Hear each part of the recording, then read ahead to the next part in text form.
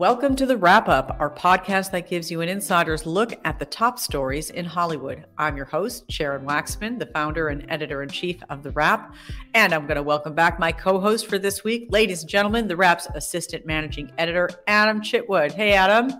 Hold for applause. Hold for applause. Thank all you, the way thank you, direct from Tulsa, Oklahoma.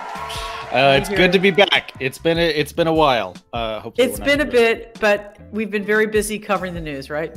Yes, there is a lot to discuss this week. On this week's episode, we're covering everything from surge pricing at movie theaters to Bob Chapek stepping in it at Disney. And later on, right, we'll have Drew Taylor on, the Wrap reporter, to talk about his epic 12,000 word piece about Disney's notorious box office bomb turned cult favorite, John Carter, which came out in 2012. Amazing. And to top it off, Sharon, you've got your interview with Power of the Dog director Jane Campion. Yes, Jane Campion, who was nominated for 3, count them, Oscars, Best Director, Best Writer, and Best Picture. So she is a triple threat at the Oscars, but also just a fascinating person because it's been 28 years since she was nominated for the Oscars before. And we had, a really fascinating and personal conversation. So that's definitely worth sticking around for. But first, let's get into the latest Hollywood headlines, starting with the news that is on everybody's mind, the Russian invasion of Ukraine. Right. This is a terrible series of events that just continues to get worse. This week we learned that Fox News lost 2 members of their team, longtime cameraman Pierre Zakchevsky and 24-year-old consultant Alexandra Kushinova. They died after the car they were traveling in just outside Kiev in Ukraine was struck by incoming fire. And Benjamin Hall, one of Fox News' reporters, was also seriously injured, but he's thankfully now out of Ukraine and safe. Yeah, I mean, this has been really tough for the journalism community because, the war is only 3 weeks old and there's been so many casualties. There have been casualties, of course, also of Ukrainian journalists. This guy, Zakruski, was based in London, had worked for Fox News for a long time. And Suzanne Scott, the company's CEO, released a note to the staff talking about him, paying tribute to him, saying there was not a role he didn't jump in to help with in the field under immense pressure and with tremendous skill. And there were lots and lots of tributes online from his colleagues.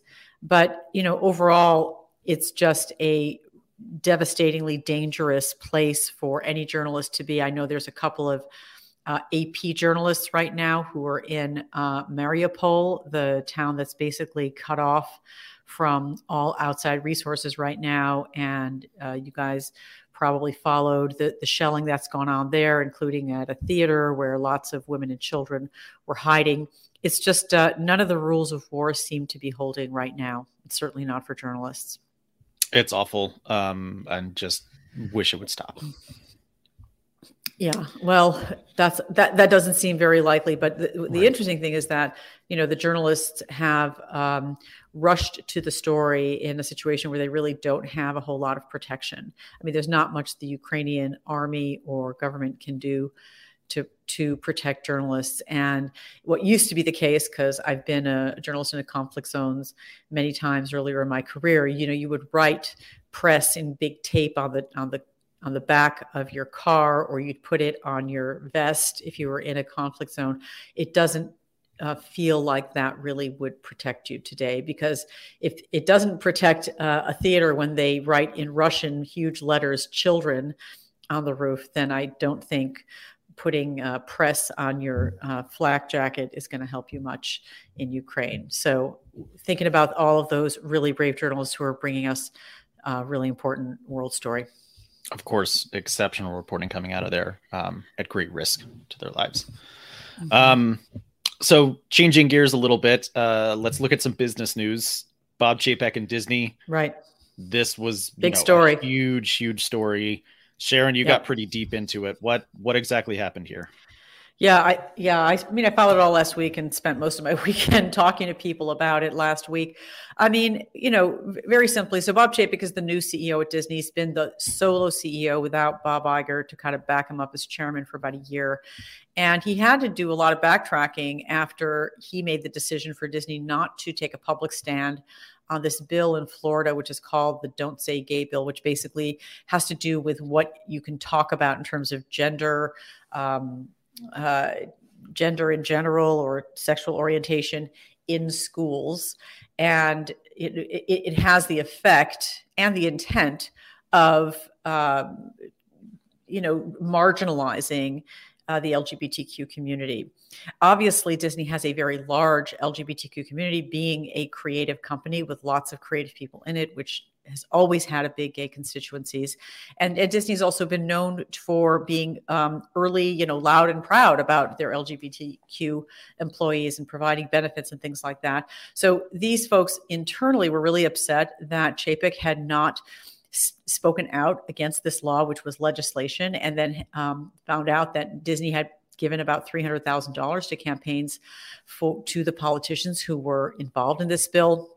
But every time Chapek tried to explain himself, he just kind of made it worse. And he first tried to say nothing. Then he tried to say, well, look, to his own staff, look, we feel like our content speaks for itself. Look at Encanto, look at Black Panther, the very diverse projects of ours. That didn't cut it at all. And, finally, a week ago, Friday, right, he had to apologize and say, I messed up. I didn't get it. And I have to say, it's not really gone away since then. There was some kind of walkout this week by LGBTQ employees. There's another one planned for next week. And in general, I having spoken to and seen the response on social media, the idea that your own employees are going public to speak out against you and say that you are betraying the values of our company, what we stand for, is extremely damaging to Chapek himself, damaging to Disney as a brand. It's just a black eye all around. And I don't know if it's going to go away right away. No, and what I found really remarkable is the willingness of these employees to speak up. We had this Pixar open letter where Pixar employees went public for the very first time, saying that Disney executives have cut LGBTQ characters from their films in the past. Right. And, this has been a recurring gag that Disney has, an openly gay moment in Beauty and the Beast, which is Josh Gad dancing with a man versus like an actual gay character. Come to find out, we learned that some of these filmmakers were trying to do that, and Disney corporate was saying, knock it off, cut it down. This is just a really open revolt.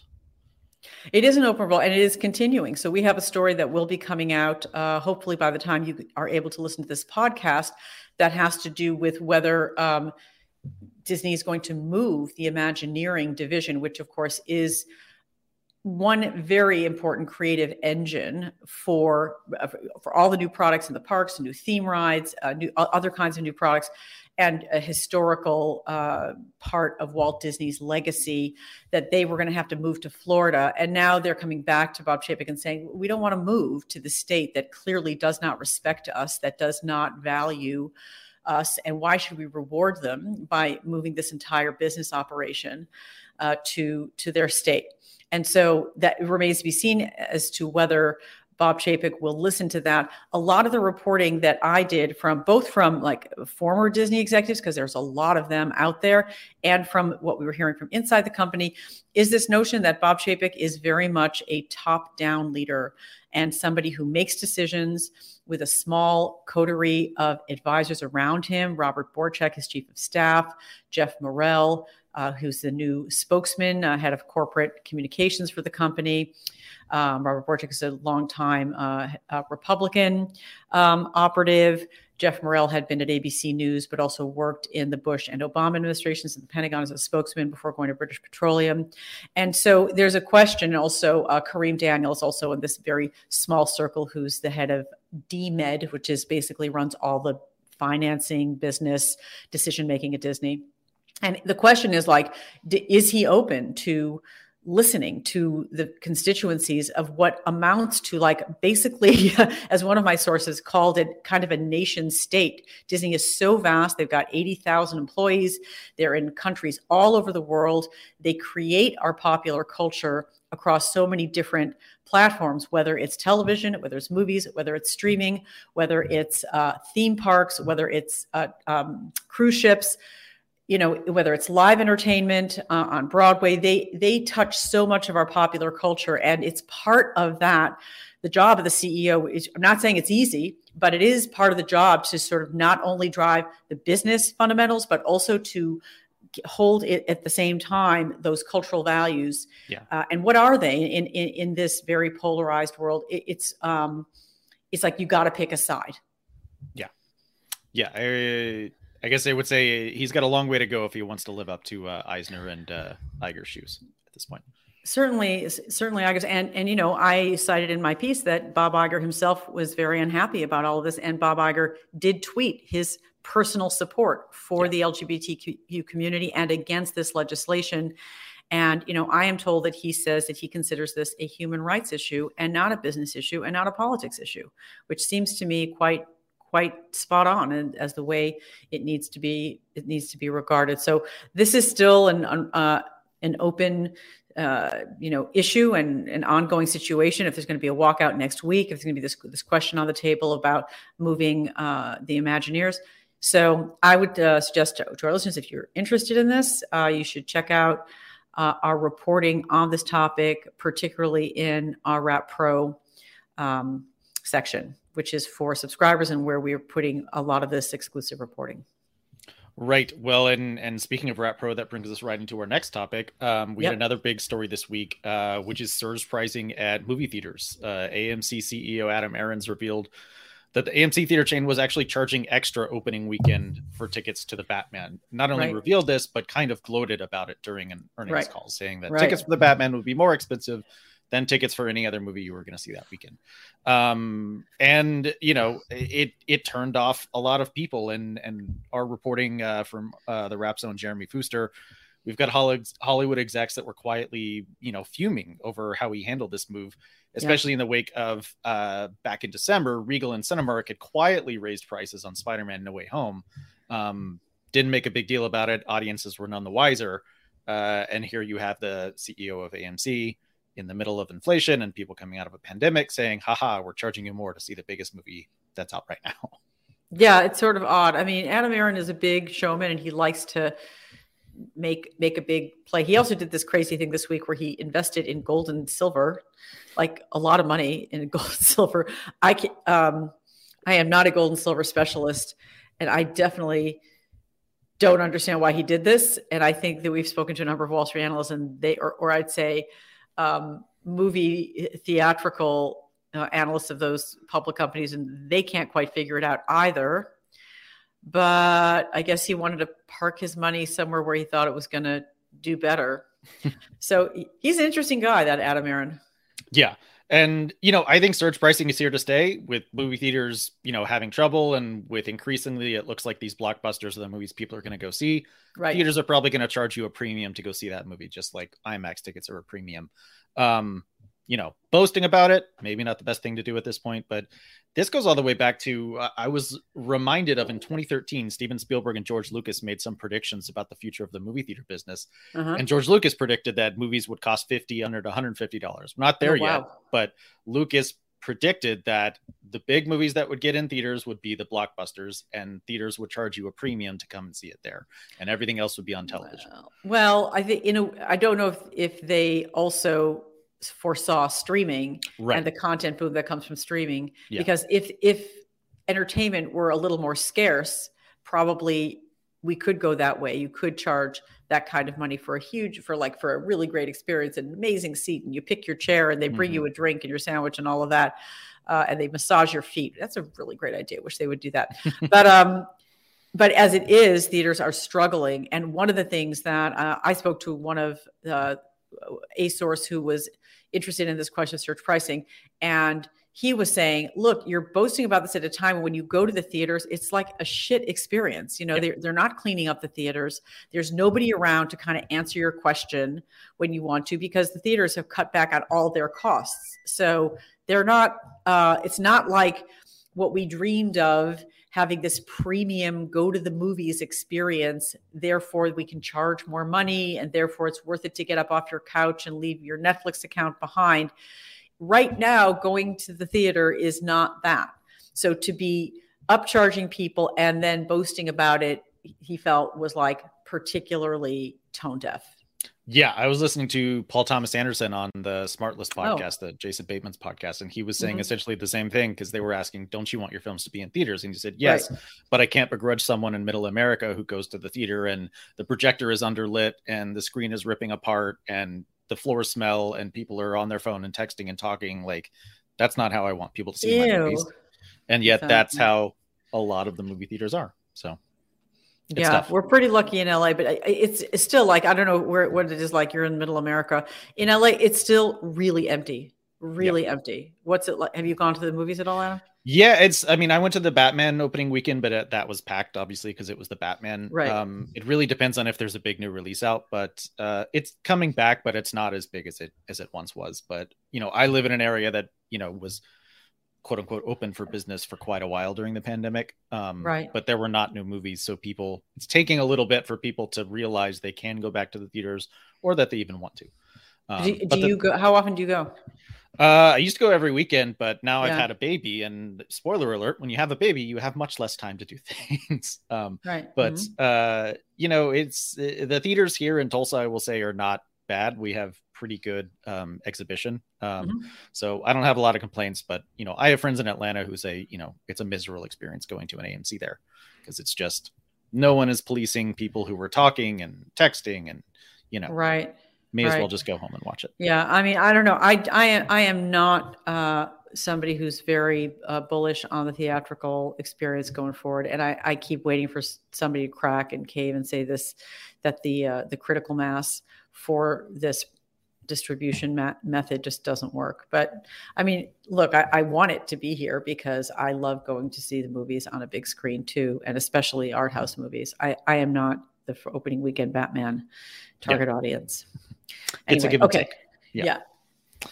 All right. So next up, it is now time for Wax On, Wax Off. This is a portion of the show where Sharon gives her thoughts on her favorite person or moment of the week, and I will cede the floor to you. Thank you, Adam. So my wax on this week is big hats off, big shout out, and lots of recognition and respect to Ukrainian President Volodymyr Zelensky, who in his address to Congress this week, and if you didn't listen to it, I really recommend that you go back and find it on YouTube and watch it.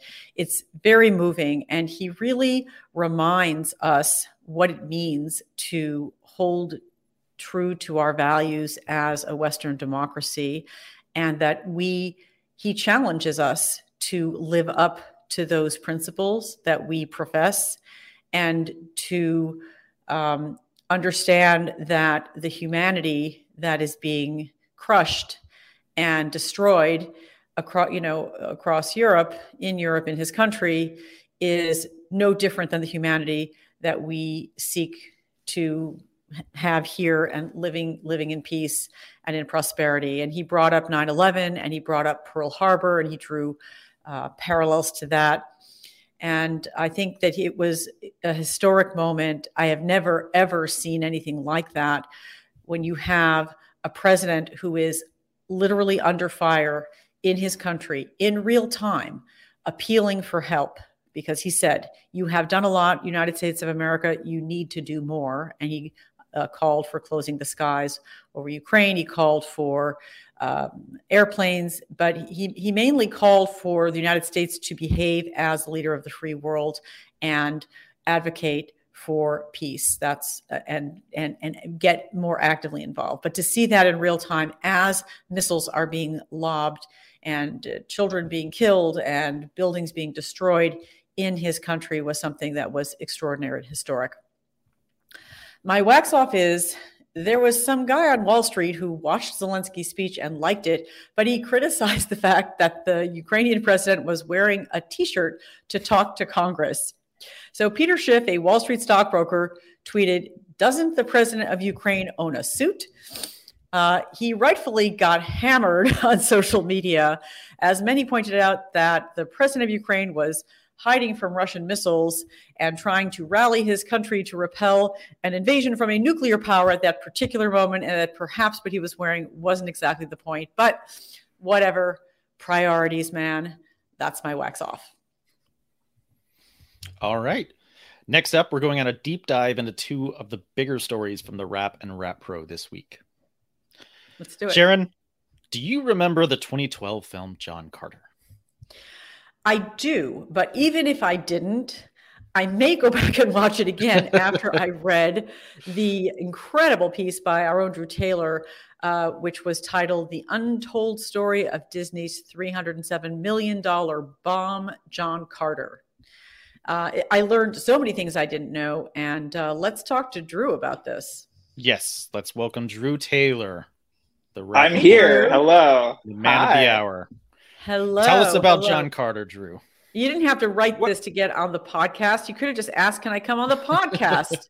I mean, I figured, it was a good enough excuse as any. I obviously love talking about John Carter, so I'm very happy to be here. I mean, I remember John Carter. I'm sure I think Adam and I are closeted John Carter fans. So, I see. That was, but okay. It's a fascinating story. Man. Yeah. I mean, I was going to say, why are you, okay, let's just start with that. Why are you a John Carter fan? Like, I never read this as a kid.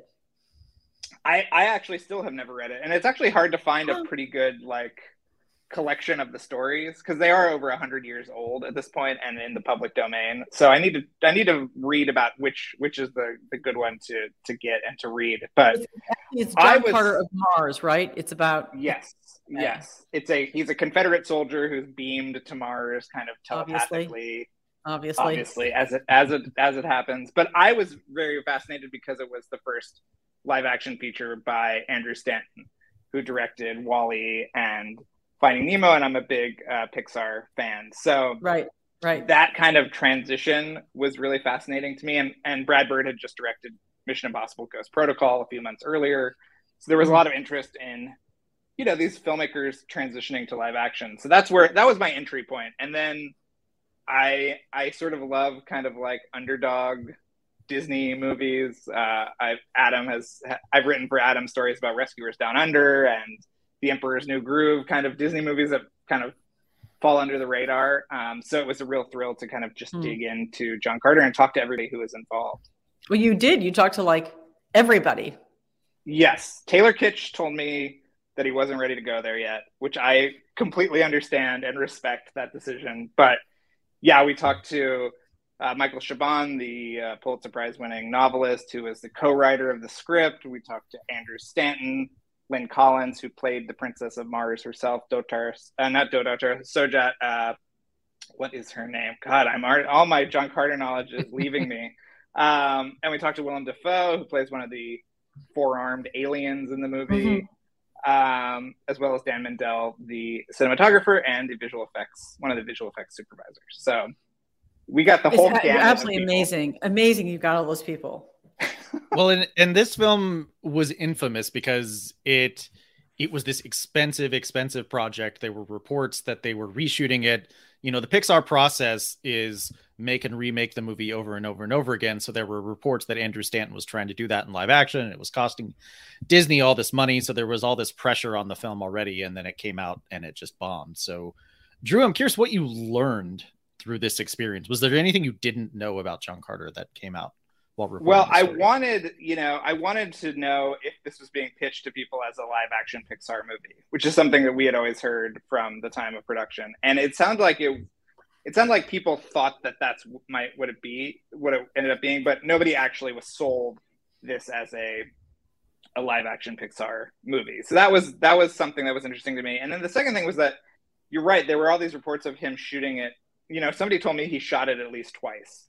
But then it ended up being that he just built the additional photography into the budget and into the schedule. So everybody knew they were coming back. sets were constructed here in Los Angeles. And it ended up being kind of the prototypical structure for the Marvel movies, because they always come back later and shoot a bunch of extra stuff. And then the other thing that I just sort of uncovered as I was going through the timeline of this movie was that Disney was in negotiations to buy Star Wars during the production of John Carter. So a lot of the article is about the failed marketing of the movie, and it feels to me like they didn't need to market it anymore because they had wanted it to be the next Star Wars. And by the time it was coming out, they already had Star Wars. I mean, nobody on the production knew this, of course, but that was kind of connecting the dots. That was one of the interesting things about the piece, is that you said there wasn't really any one thing that didn't work. It was just, and that is sort of one of the interesting sort of ineffable parts of making a movie, is that what makes a movie work and what doesn't. I mean, you could say, obviously, it starts with a script. Script's got to be really strong. Director's got to have a really unique and clear vision that he or she can convey to the cast, and having good actors matters and all that stuff. But it's like, for you, why didn't it come together? Like, what was it missing? I don't know. I mean, people have pointed to the casting, although I think everybody's really good in the cast. Although I wonder if having a more diverse cast and having, a younger cast, maybe even than the people that they chose, would have helped.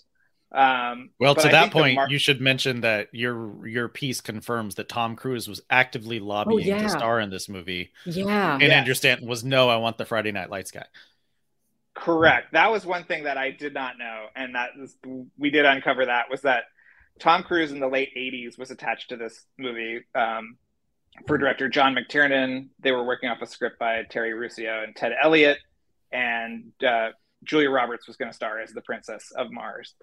That didn't happen because the visual effects weren't there at the time. And then when Stanton started this version, Tom Cruise actually lobbied hard for the role. And even during my conversations with Stanton, he played that down a lot. Although I heard from other people that he really went after it.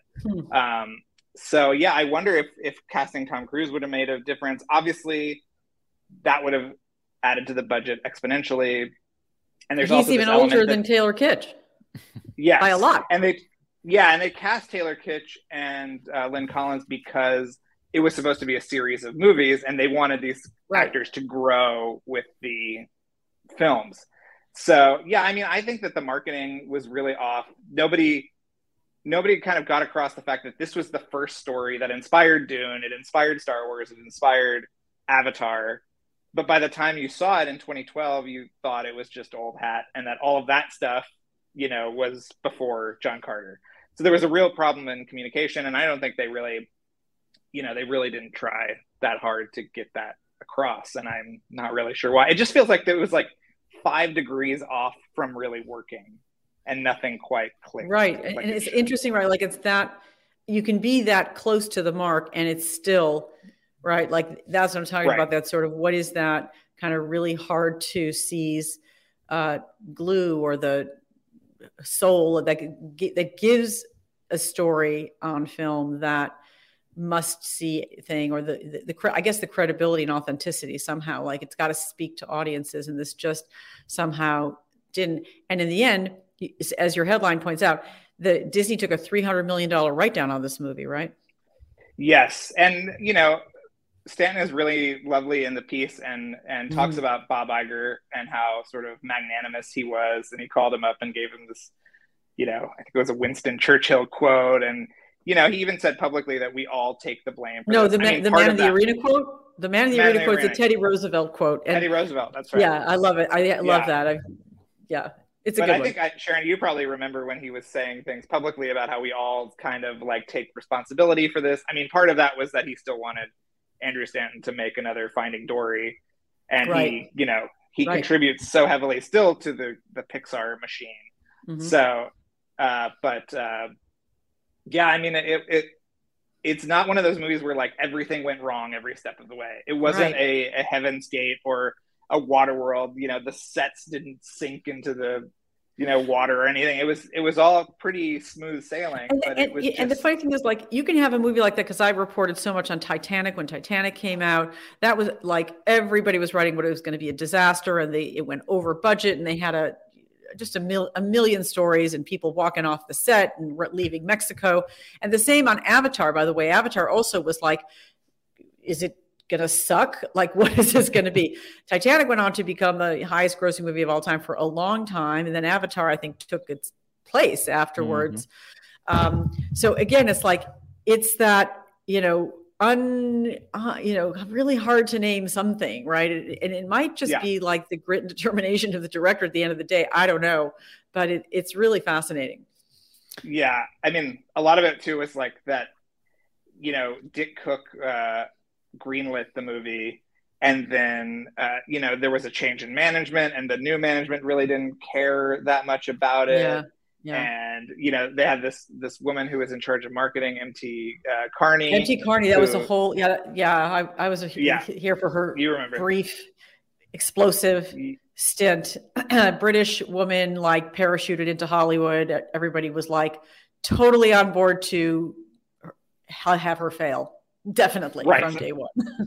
Yes, but apparently not. She was not that interested in selling John Carter either. So they could have used that to kind of get her out early. We talk in the piece about how, she left, I think, less than a year into a 5-year contract or something. Right. So it's really, and never to be heard from or seen again in Hollywood. Oh, by the way. No, and I couldn't find her either. I wanted to talk to her here. Yes. It's interesting. Lose my number, Hollywood. Yeah. The legacy of John Carter, I think, is interesting as well. When we talk about Disney, we talk about it as this massive force now. How many new IP have they greenlit since John Carter? It's interesting. They found their Marvel track, they found their live action remake track. Everything is IP. Even Tomorrowland, which was a failure, was IP because it was based on the Disneyland rides. All roads lead to Disney Plus now, essentially. But what happened to, I guess, the quote unquote original Disney live action film? Well, I mean, I think there's the 1-2 punch of John Carter in 2012 and then Lone Ranger in 2013. Right. Yeah. I mean, they both have a certain sensibility of being based in kind of pulpy adventure stories. And to me, it really reminds me of the 1-2 punch of Dick Tracy and The Rocketeer in the early 90s, which it was like, they had one that went super over budget. They were really worried about the next one, and the next one came out over budget too and failed just as spectacularly as the one before it. So I love those movies, and I think those are a really interesting kind of lane of Disney live action product. But yeah, it's sad that they won't ever, I don't think they'll ever take a big swing like John Carter again. I think Tomorrowland was probably the closest one, and that didn't work either. So yeah. Not for the faint of heart. Yes. No. Drew, thank you so much. And if you want to hear more, please read the full story, in which Andrew Stanton also gives us his full pitch for the very first time of the John Carter sequel that was never made. Yeah, it's pretty wild. Yes. Thank you guys for having me on. Great read, Drew. Great job. Congrats. Thanks for coming. Thanks, Drew. Bye. So, Sharon, you spoke with Oscar Best Director frontrunner Jane Campion, who directed Netflix's Power of the Dog, and now seems poised to win, Best Director. Yeah, she's won everything else. She won Directors Guild. She won BAFTAs. But I spoke to Jane before she won those, and it was a really intense conversation. I mean, I love her movie. The Piano was one of my favorite films. Was my actual favorite film for a really long time. If somebody, people sometimes ask you, what's your favorite film? Like, it's usually what I would say. And we talked about why it took her so long to make a movie that, to come back to the movies. It had been 12 years since she'd made a feature, and it had been 28 years since The Piano. And she talked about the Me Too movement and how that affected her and motivated her. And we also talked about, when I first met Jane Campion, which was at the Cannes Film Festival, where The Piano debuted and ultimately won the Palme d'Or. And then it was followed immediately by a great tragedy in Jane's life. And I talked to her about that. So have a listen. So let's just start there. I mean, how are you processing this experience of being the first woman to be nominated for Best Director at the Oscars twice, to have so much recognition attached to this film, so almost 30 years down the road from The Piano, which introduced you to the world in a lot of ways? Well, it feels great, actually. I have spent 26 years without winning any major awards, or actually we did pretty well with our TV series, but in a small way. Yes, you did. Mm-hmm. I love doing that, but to come back like this, I don't know. I feel gratitude about it, because having had a long time in the industry, it's a rare occurrence when a film hits a nerve, and you've made something that you believe in yourself, and it actually hits a nerve with audiences and people in the industry as well. So, look, I'm really grateful. Has it surprised you that people got the film, that it moved people, that it is moving people so much? I am surprised and thrilled, actually, that has been the case. But in some ways not totally surprised, because I loved the Thomas Savage material, the book, the same title, so much. And it was a hidden gem. I mean, it was a sort of in a backwater, never really getting the attention it deserved. So I felt like, reading that book, I went, oh my God, this is a great story. This is like a great story. This is a story told by someone who really has lived in the West and has a very different sense of mythology about it than you normally experience from those genres. How did you come to reading this book? It's an old book. It's from 1967 or something. 1967, right? I know. Well, my dad's second wife, Judith, is a great book reader, and every now and again she tosses me a book across the Tasman. I was in Sydney at the time, and she's got great taste as well. And I was just in need of a book, because it could have just languished somewhere on a shelf somewhere, and I read it straight away. I wasn't really looking for material, but it just got under my skin. I kept thinking about the themes in it, and when you are looking for material to do something like a feature, it's really great if it's got a lot of depth and levels to it that you can really explore within the narrative. Yeah, it seems it's not an obvious choice, or it's not like a new book. It's not a hot book. Yeah, I mean, it's not like a woman's story particularly. And it's not a woman's story. Exactly, no, and but I kept thinking of those tennis shoes and the paper flowers. A lot of those are really winning details for me. And I sort of felt the call, and started to investigate the rights along with my agent. But it wasn't a woman's story, and that was interesting. Yeah. Well, that's so interesting, because it completely flips the script, because in 99% of the movies that we have in the canon of movies, it's a male gaze on a male male character, or a male gaze on a female character, and this completely flips the script, because it's a female gaze on a very masculine main character, which is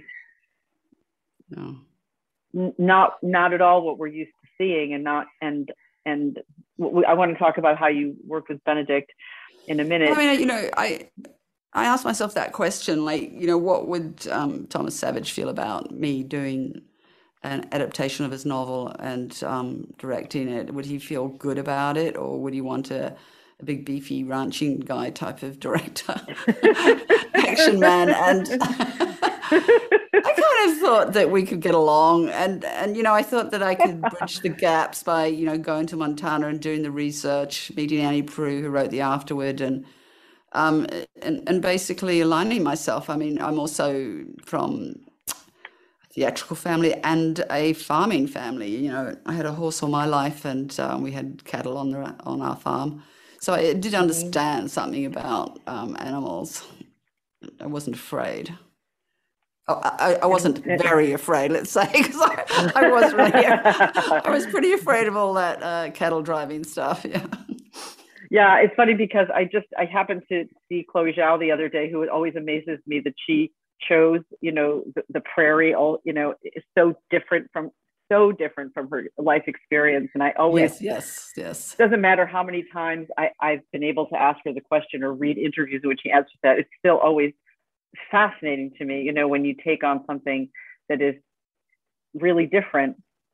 But I've seen you talk about how the Me Too movement played somewhere in your thinking. I think it's emboldened a lot of us female artists. I actually feel really emotional gratitude to those women that shared their stories and changed the complete cultural environment in which we now make movies. It feels like some kind of Berlin Wall's come down for us, and it's no longer acceptable to exclude women. And I think this is a feeling from the men in our community as well as the women that it's not a way we want to move forward, and it's not going to happen. Everybody's looking to include women's stories and women as creators and makers as much as they possibly can. And, we're now, in no way a charity. It's actually good business to be working with women because they make such good shit. Well, how did this sort of play on your psyche when you saw these stories coming out? Obviously, Harvey Weinstein was somebody who you knew and worked with, and he's not the only person who was accused, but he's a little bit the face of the monsters. There was systemic abuse all through the industry. I think we could bring right. So how did you, wherever you were, I don't know if you were in New Zealand at the time or this was in fact, when we had an event to bring together the survivors, because I do quite a lot around women's leadership. Yeah. In 2017, we actually brought over somebody from New Zealand who had been an accuser, and she brought her tiny baby. She was like nursing the whole time at our breakfast. We brought like 30 survivors together. They met for the first time at a breakfast that we put together. It was extremely intense. Not just survivors of Harvey, and actually a couple of people brought their stories out as a result of that event. So I know it touched all corners of the world. And I know, I don't know, but I can imagine it took an enormous amount of courage for them to do that. But, they have changed the landscape for the rest of us, and I'm deeply grateful. But you're watching this as somebody you were out there writing and making movies as a woman, in many cases, very lonely. I'm not saying it's lonely. I don't know. Yeah, it's so much better now. It was lonely, and it wasn't lonely while you were doing the work. The work was protective, because I loved it so much and just get so involved, and I felt like I was good at it. I think what was lonely is it was more when you came to release the work, and almost all the journalists were male, and you didn't really feel like you were going to get a fair hearing in some ways for what you'd done. I don't know. I don't like to whinge about it because I don't know where it really gets you. So I sort of go to gratitude. I'm damn pleased now things have changed. But there were times, I think, when there was so little women represented in the industry and not winning anything much that they started saying, oh, well, we could have the, best women's film. And you go like, no, we don't need a category of our own. We can compete if you just give us the chance, we can do good stuff. Yeah, right. That exactly. is what's needed, We're good storytellers. We're good with people. We're good with actors. We can do the whole thing. And, in any case, I think maybe other people are more gender divided than I am personally. Like I really, like a lot of male collaborators also in the industry as much as females. It's really about their level of openness and sensitivity that I respond to, not if they are actually technically a man or a woman. Of course. So did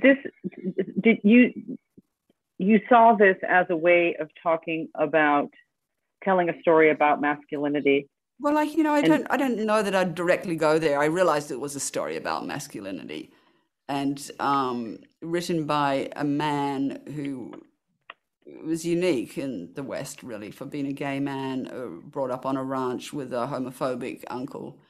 And he knew the territory. He really understood it. And I think it's a really subversive look at, I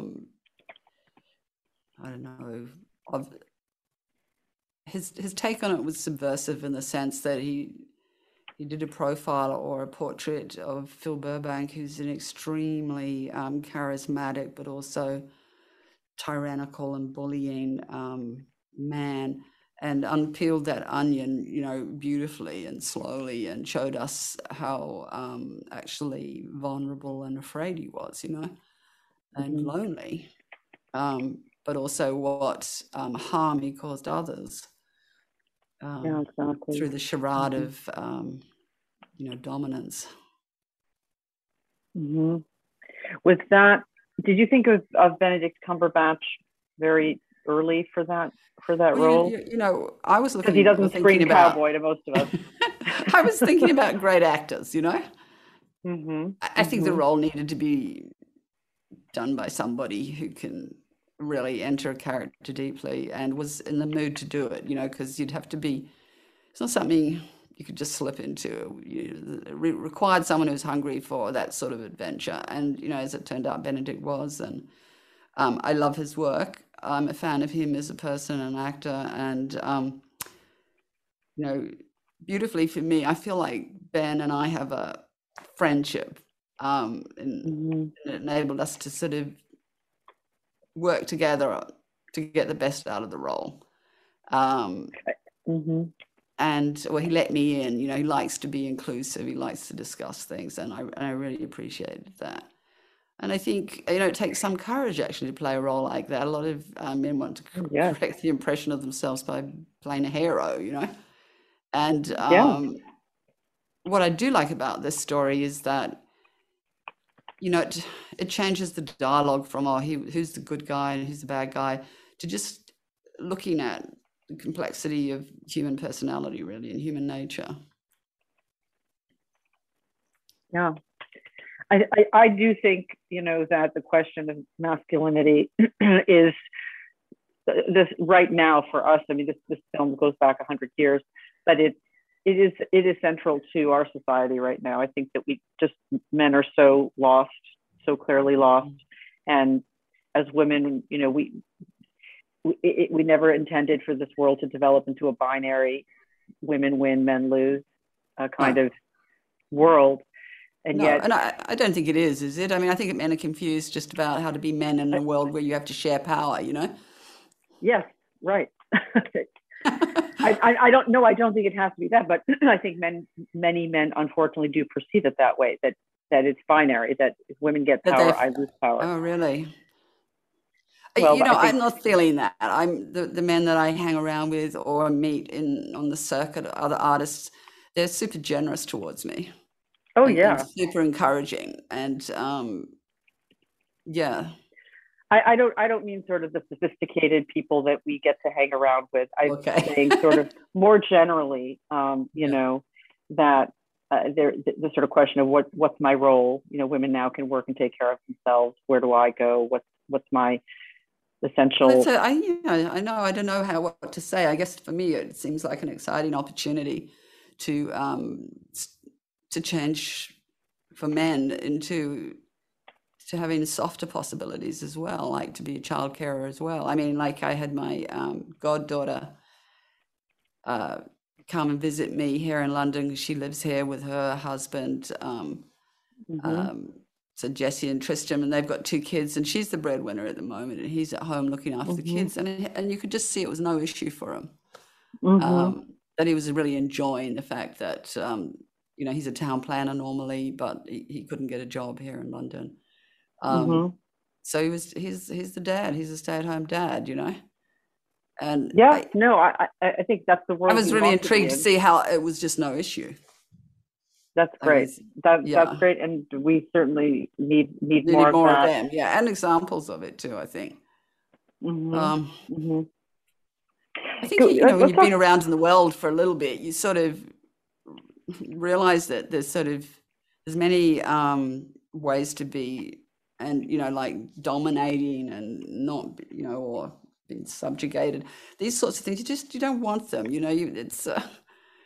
There's other ways to be together, that are a lot kinder and involve kind of getting to know yourself and even just wondering. I mean, what's next? Like, in 12 years' time, I'll be 80. And you think like, oh, okay. Goodness, that's old. Okay. How do I make those years work? Exactly. Let's talk for a second about Kirsten and working with her. How did you come to choose her? And she's of course nominated for her performance, and I'm sure it's great to see that recognizing not only Benedict's work, which is I'm really happy flashier in a way. All four of them being nominated, and it's really great. The Academy kind of amazing. Acknowledge them all. Well, Kirsten is somebody whose work I've loved ever since seeing her in Virgin Suicide. Sophia, that beautiful film that I really don't think gets enough attention. Agreed. So I just think she had the most haunting presence in that film. And then Melancholia, I mean, God, it was an incredible performance in her Lars von Trier movie. And so I've always tagged her as an actor that I'm super interested in seeing whatever she does. And I did feel that she would be a really good Rose. Initially, Lizzie Moss and I were going to work together on it because we got very close on the series. And however, we just couldn't make the schedule work. So the next person I thought about was Kirsten, and she was interested. And then there was some problems with her schedule, and it was really heartbreaking, but they figured it out. They figured it out. Yeah, they figured it out. So that was good. And I just remember one moment on set when she just had to come out and hang some clothes on a washing line and didn't actually make it into the film. But I was just thinking, I wonder what she's going to do. And then suddenly she was just out there and doing it. And it was just riveting. And all she was doing was being in that moment, worrying about his son, going up the hill to the father's grave, and just thought, oh my God, so that's what it is. Nothing's happening, but you're totally riveted. You're totally watching this person's and aware of their really strong inner life. And I think, Kirsten has been around the block a few times. She's got her own opinion about everything. And I love how out front she is about everything. And she won't, she's a real woman in the sense that she has wild, transgressive opinions at times and says whatever is on her mind. She doesn't speak politically or politely, but she's incredibly sweet with all the crew members, goes and shakes each of their hands and says hello. But she's, and I love her because of the kind of woman she is. I'm not really the same as her, but I adore her. She's very beautiful and womanly and vulnerable. But actually, in fact, she's also tough. And in the story, I think the character of Rose was probably the least well written by Thomas Savage. She was a little underrepresented, and I did what I could to see things a little more from her point of view or understand her as well as we could, because she has, a completely vital role to play in being the object of Phil's bullying when she gets to the house. But she brought it. She breakdown, and her breakdown. Yeah. Did you have a lot of input into that performance, a lot of discussions, or was it a lot, I'm setting the scene? And I feel that she done her homework. She works with a coach, and she had pretty well explored it. She had all sorts of techniques, which I thought were pretty fascinating. You know, I was learning stuff from her, like substitutions that she likes to use to give things more power, more energy, more what's a substitution? What do you mean? Well, she might, you know, in her mind, say, for example, that, you know, this is not true, but she'd have a secret, you know, that would work, you know, like between her and her son, they had the secret that they just thought would be helpful, that in fact he might have killed his father. And that gives them a sort of closeness. Now, that doesn't come out in the story, and it's not part of the story, but you can kind of see how that creates a kind of sense of secrecy and protectiveness towards each other. That would really work well. And also she was really clever about how to play drunk. You know, she had techniques that she would do, like just spinning and then trying to walk. And if she wanted to be really nervous at the piano, she'd hold ice in her hands, you know, before she had to put them out on the keys. She had some good tricks, but more than anything, she's just there. You know, she has that capacity, and so does Jesse Plemons, her husband in Spades, of just being totally present in the character, and it's a riveting thing to see. You can't take your eyes off them. They're telling me I need to wrap, so I just wanted to thank you, Jane. To wrap? Telling the rap to wrap. How could they? I wanted to. It's so nice to meet you. Yeah. So nice to meet you. There's one thing I wanted to tell you that that's again sort of like closing the loop, which is when you were in Cannes, I was pregnant and you were very, very pregnant, and you know, having my first. And I know that tragically you lost that baby, and we'd all been warned as journalists not to pressure you because it was a important, you know, they were worried about your health. And I did something I've never ever done, which is, and I don't know if it ever reached you, but I wrote you a letter after Cannes, pleading with you to not give up on either film or being a mother, because you both were so important to the world. I felt, and that we shouldn't have to choose. And I as a young mother, I wanted to say to you, please don't give up on either of those things. And I don't know if that letter ever reached you, and I was very out of character of me as a journalist. I think it might have. I mean, it might have reached me. A lot of people did write to me. It was really hard to respond. I was actually broken. I'm sure. I'm so sorry that happened. I would say it was in a whole life, it was a amazing experience to be so broken, so sad. However, I didn't go up. I had a baby girl. I know you did. I know. Yeah, I'm so glad. And she's no baby anymore. She's 27. She's making a film.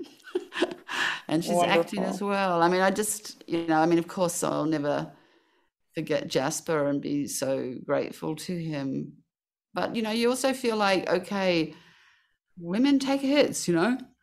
Some women even die from childbirth, and, 2 in every 100 babies don't survive it.